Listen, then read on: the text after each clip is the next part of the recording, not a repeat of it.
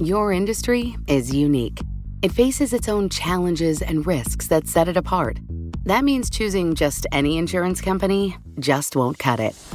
At The Hartford, we take pride in knowing the ins and outs of your industry and help provide solutions that suit how you do business. From liability and property insurance to workers' comp and more. At The Hartford, we don't just talk about specialization, we live it. Learn how The Hartford can help your business at thehartford.com. You know success when you see it. Or you think you do. The people in the spotlight. But what about those small business masterminds who succeed at making their money work harder? They do that by having a business bank account with QuickBooks Money, which now earns 5% annual percentage yield. Making your money work as hard as you do? That's how you business differently. Learn more about QuickBooks Money at quickbooks.com/5APY. Banking services provided by Green Dot Bank. Member FDIC. Only funds and envelopes earn APY. APY can change at any time.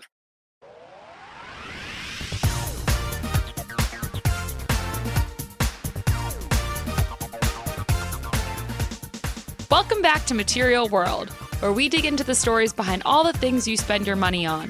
I'm Jenny Kaplan. I cover all the things you drink and smoke for Bloomberg News.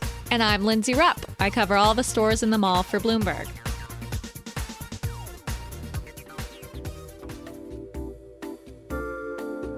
There's been a lot of talk lately about where all that stuff in the mall actually comes from. President Trump is pushing the Buy American movement to a new level and is calling for manufacturing to come back to the U.S.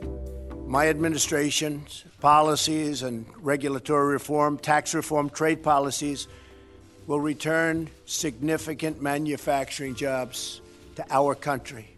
Everything's going to be based on bringing our jobs back, the good jobs, the real jobs. They've left. As we explored in an earlier episode about patriotic marketing, if given the choice, most Americans would prefer to buy products that are made in the U.S., even though factors like price and quality usually outweighs the place of production in terms of this decision.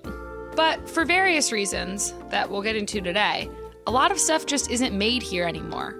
If you're looking for clothes made in the U.S., you're going to have to look pretty hard. Only 2% of clothes sold in America are actually made here, and that includes stuff like military uniforms that are contractually required to be made in the USA. America used to produce a lot of commercially made clothing. The old Manhattan Garment District is actually just a few avenues away from where we're sitting right now. These days, New York is still known as one of the fashion capitals of the world. But back in the 19th century, and even up to a few decades ago, it was also a production hub. The company that makes Ivanka Trump's clothing line, for instance, actually started out making coats in the Garment District in New York back in the 1950s and 60s. But now they make everything for her line in China and Vietnam. So what changed? We asked Professor Pietro Rivoli, a Georgetown economist, to explain. Professor Rivoli literally wrote the book on this. In the early 2000s, she traced the life of her t-shirt from a Texas cotton field to a Chinese factory and back to a U.S. store. She used that journey to explain the global economy. About in the very late 1980s, what started to happen is that U.S. apparel companies, retailers as well as brands, they started to outsource some of their apparel production, to countries that had lower wages. But this outsourcing was very limited by U.S. trade policy. So we had a number of aspects of our trade policy served as very effective barriers to that outsourcing and very effective barriers to getting the apparel back in to the United States. So we had high tariffs and we had quantitative limits or quotas. So basically we had laws that sort of kept the jobs here in the United States, protected by trade policy. This was following the Second World War all the way, well, some people would say it continues today, but there's been a gradual liberalization starting in particular in the late 80s.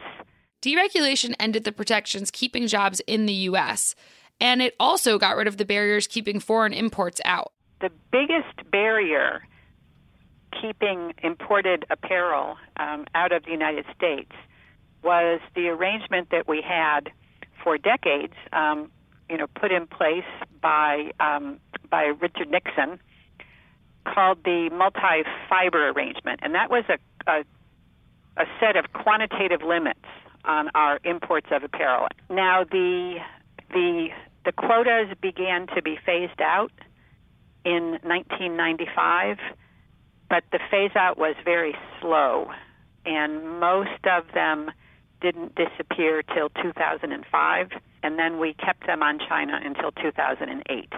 So, really the way to understand this is that, this was an industry that was protected by trade barriers, until very, very recently.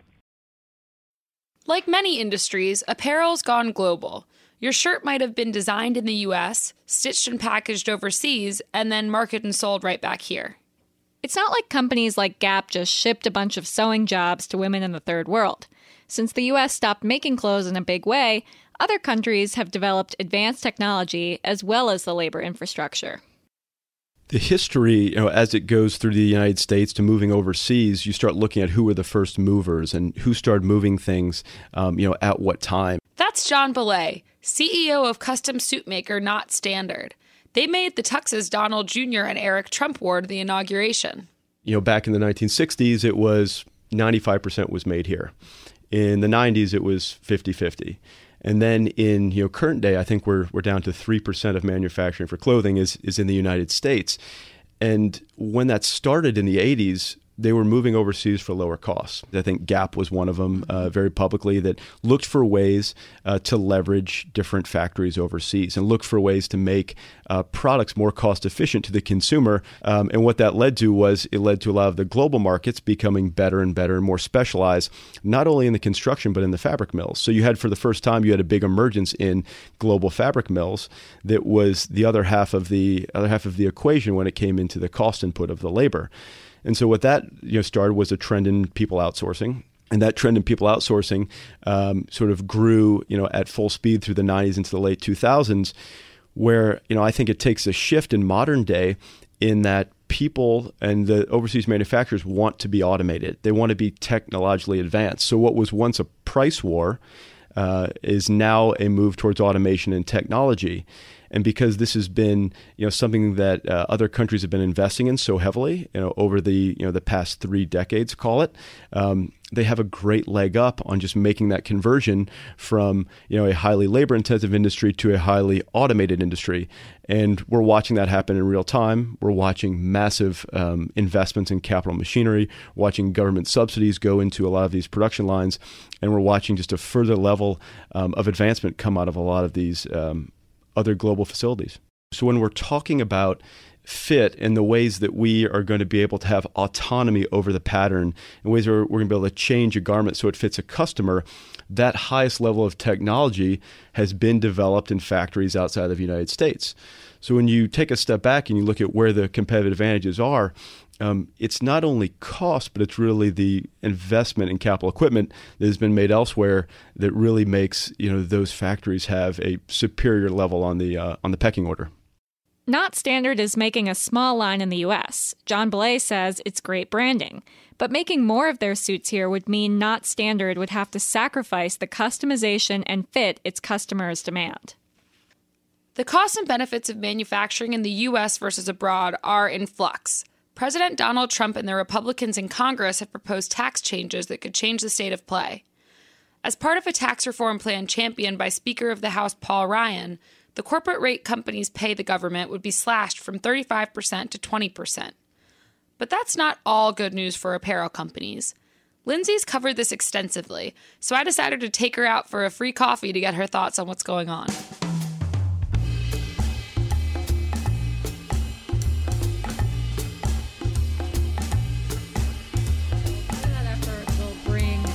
Corporate tax rate down to 20% from 35%, which I think everybody in the corporate world agrees we want that.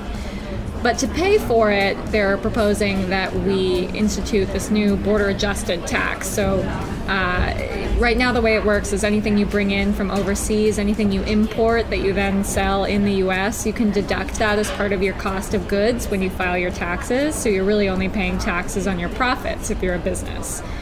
under this new border adjusted plan, you wouldn't be able to deduct the cost of goods of anything you import. Well, that's a big problem if you're in basically any kind of retail in the U.S., but it's especially a problem if you're an apparel manufacturer in the U.S. We only make about 2% of the apparel here that's actually sold in the U.S. So almost every piece of clothing that you buy is imported, and this new tax proposal would make that a lot more expensive, and likely these retailers would pass along that cost to you, the consumer. So whatever you're buying will be, the estimate is about 20% more expensive. So this tax proposal has really divided the American business community. On the one side, you have people who are net exporters, who make a lot of stuff here and then sell it overseas. They're in favor of this tax proposal, and they're part of the American Made Coalition. On the other side, you have retailers and retail trade groups mainly who are against this tax proposal because they're net importers. They bring in a lot of things to the U.S. that they've made overseas, and then they sell it here. Regardless of whether this tax proposal passes, there already are some companies that are making their clothing here. American Giant, famous for its comfy hoodies, makes its clothes mainly in the Carolinas. CEO Bayard Winthrop says he's proving naysayers wrong. So, if you think about the apparel world in general over the last 40 years, what's happened is those businesses that at one point in time were making great American-made products, primarily in the Carolinas, and were selling those at prices that the average consumer could afford. And they were getting kind of the best value, the best quality in the market back then. But over the last 40 years, those businesses have started to invest in huge retail store footprints. And what came along with that was massive inventory bets, many of which don't work out well. So you have to have huge clearance sales at the end of every season and the end of every year to get rid of all that inventory, which requires basically minimizing the amount that you're investing in product and quality to pay for that big store rollout and those big clearance sales and those big marketing budgets to support that. And so that paradigm, that business paradigm, basically made it impossible to have American manufacturing be efficient or scalable or viable. And so the last 40 years, you've seen that massive exodus to manufacturing overseas. But if you stop for a minute and say that model is broken and customers are prioritizing something different, you can unlock again scalable, high-quality American manufacturing. And so that's what American Giant set about to do, basically, was to say we're not going to invest in a huge store rollout. We're not going to invest in big marketing. Instead, we're going to have faith in the fact that consumers really care about quality, really care about American made, and they'll carry the banner for you if you execute in that really, really well.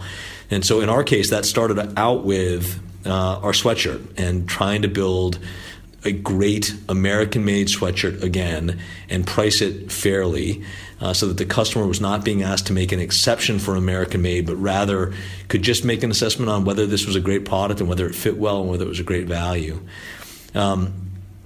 We decided to do that entirely American-made. The cotton that we start with comes primarily from Delta and southeastern cotton farms, and then makes its way up through ginning and yarning and dyeing and finishing and cutting and sewing of that product, almost entirely in the Carolinas. There's a little bit that comes from outside of that. It's really it's a very sort of geographically close supply chain, which allows us to stay very close to it and very much on top of the quality and the control elements of that production process. Bayard thinks the high cost of labor in the U.S. means it's ripe for innovation in manufacturing technology. When you go to places like China and India, and you go into Bangladesh, Pakistan, the cost of labor is so low there that it actually oftentimes delays investing in technological advancement because you have such a cheap access to such cheap labor that you can just throw people at the problem. Domestically, staying on top of investments in technology and manufacturing engineering approaches is really important to stay viable, and that is something that we certainly do. If you go into our sewing facilities, for example, I would argue they're among the most modern and well-engineered in the country. So we do put a lot of energy and time into thinking about how we stay very competitive from an efficiency and a technological standpoint. But I think that's only really part of the solution. I think you have to bring innovative thinking and modern thinking to the entire business approach. The biggest unlock, I think, is really believing that most of the apparel companies have become not manufacturers of apparel, but real estate businesses and marketing companies. And they've really become disconnected to the product itself. And I think that the profound change that's happened is that customers are returning back to really caring about product again. You see that everywhere. You see it in apparel, you see it in coffee culture, you see it in farmers markets. You see this sort of shift that customers are really saying, I care about the stuff that I am purchasing. I want to understand where it's coming from, how it's made, whether it's good quality or not. And they're prioritizing that as customers. And with the internet, they're able to really go find and support the brands that are reflecting those values. So I think staying on top of the technological part of it, making sure that your manufacturing engineering is best in class is important, but it's only a piece of a broader set of decisions you need to make to have American manufacturing be competitive and viable again. They're not the only company to make their clothes in the U.S. A lot of you have probably heard of American Apparel, for example. The challenges facing clothing retailers are pretty steep regardless of where the clothing's made. Lindsay helped me understand what retailers are up against. American apparel companies are facing a lot of challenges right now. You're probably not going to the mall as much as you used to. You probably shop online a lot more than you used to. There are more people selling clothes than ever before. And actually, the one thing that's really fallen in price in the last few decades is clothing. So you're spending less money on clothing than you ever have before because clothes have just gotten so much cheaper. And ever since the recession, American consumers are super price conscious. Everyone wants a deal. Everything's on sale. So it's really difficult for apparel retailers in the U.S. to, sell things at full price. They're facing more competition. They have a lot of expenses.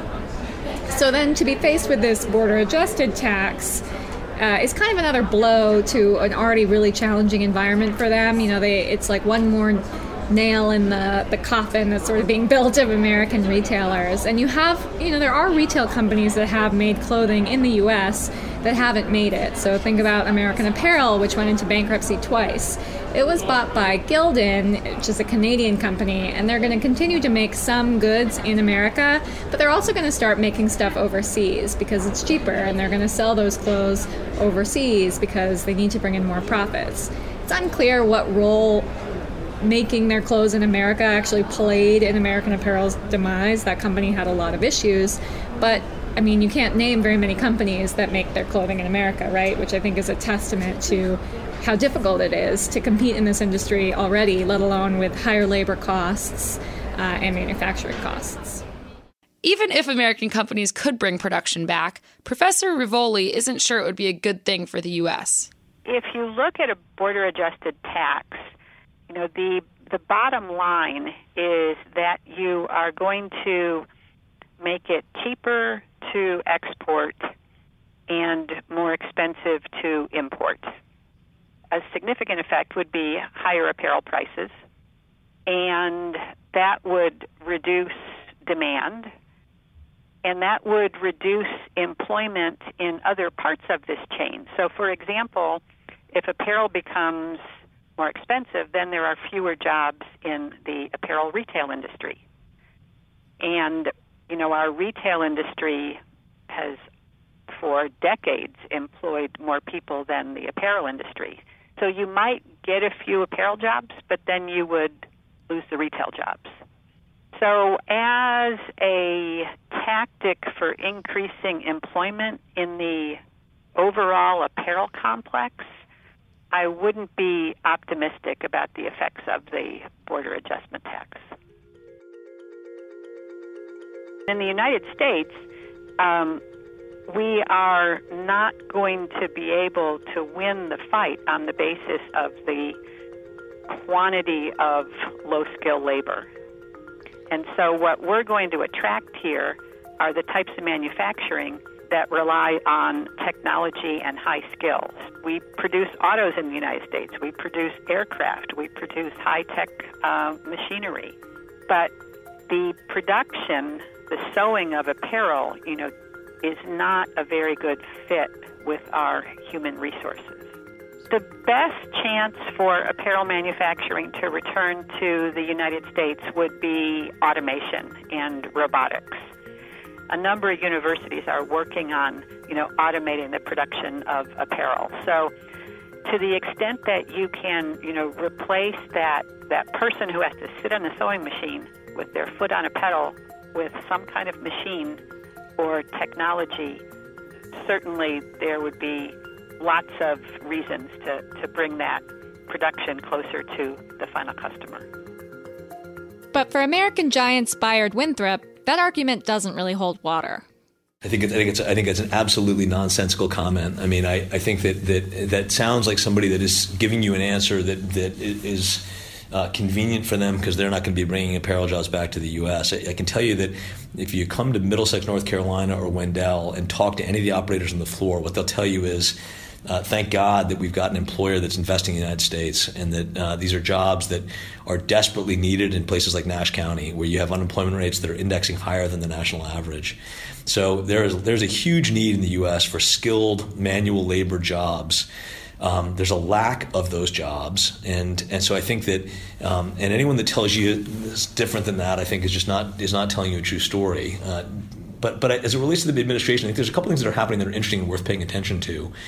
I would urge the administration to be focused on things that are leveling the playing field, but also are requiring American businesses to innovate and to think about how they can, once that playing field has been leveled, how they can outcompete our international counterparts, which I'm a believer in, right? I'm a big optimist about the viability of U.S. manufacturing as long as we're on an even playing field. And I think if we can achieve that, there's good days ahead for U.S. manufacturing. I'm cautiously hopeful for this administration because I think they're talking about it a lot and they're raising the awareness about it. I just hope that we move away from some of the sort of protectionist rhetoric that seems to be coming out of D.C.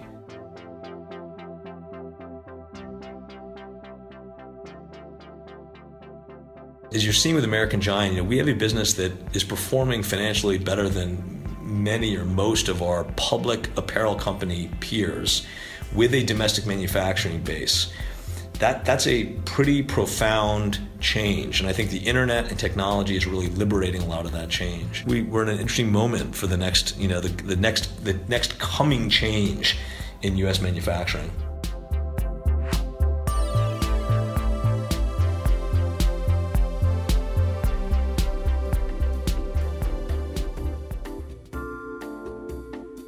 No matter what happens with tax reform, it seems like there are some pretty steep hurdles to bringing the U.S. back to its apparel production levels of 40 or 50 years ago. We haven't been investing in the technology, factories, infrastructure, or employee training necessary for these jobs. Not Standard's John Belay pointed out that the government would need to invest heavily in training and education to make American manufacturing successful. The companies that do make clothes here are relatively small, and they make pretty simple stuff like hoodies and sweatpants. They also sell American-made products at higher prices. It would be tough to get people to pay more for every single t-shirt. Not Standard and American Giant are right. Made in America is a great brand. A survey by NPD Group showed 80% of shoppers said that the Made in America label is important to them to some degree. But when it comes to actually buying, nobody checks the label. It's all about the price tag. Right. In that same survey, less than a quarter of shoppers said they'd pay more for something made in the USA all or most of the time. Half said it would depend on what they were buying. Like they'd be more willing to pay for locally grown food than they would for locally made apparel. So while American apparel manufacturing might grow in the next few years, it'll probably be through automation. The workers in those plants will be highly skilled machine workers, not necessarily people who are sitting over sewing machines. We're almost certainly never going back to the heyday of the garment district. That's it for this episode of Material World. Thanks for listening. If you want more Material World, check out iTunes, Pocket Casts, the Bloomberg Terminal, or wherever you get your podcasts. If you like what you heard, please rate and review the show on iTunes. It helps other people find us. You can follow us on Twitter. I'm at LCRupp, and Jenny's at Jenny M. Kaplan. For the latest looks from American Giant and Not Standard, check them out on Instagram, just like they sound, but not as with the K. Check out Pietro Rivoli's book, The Travels of a T-Shirt in the Global Economy, on Amazon. This episode was produced by Liz Smith and Magnus Henriksen. Alec McCabe is the head of Bloomberg Podcasts. We'll be back in 2 weeks.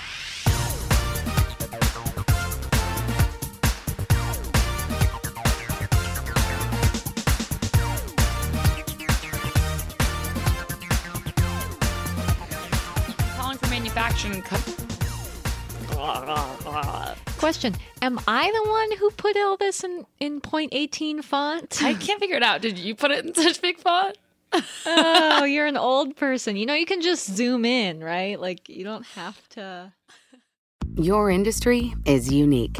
It faces its own challenges and risks that set it apart. That means choosing just any insurance company just won't cut it.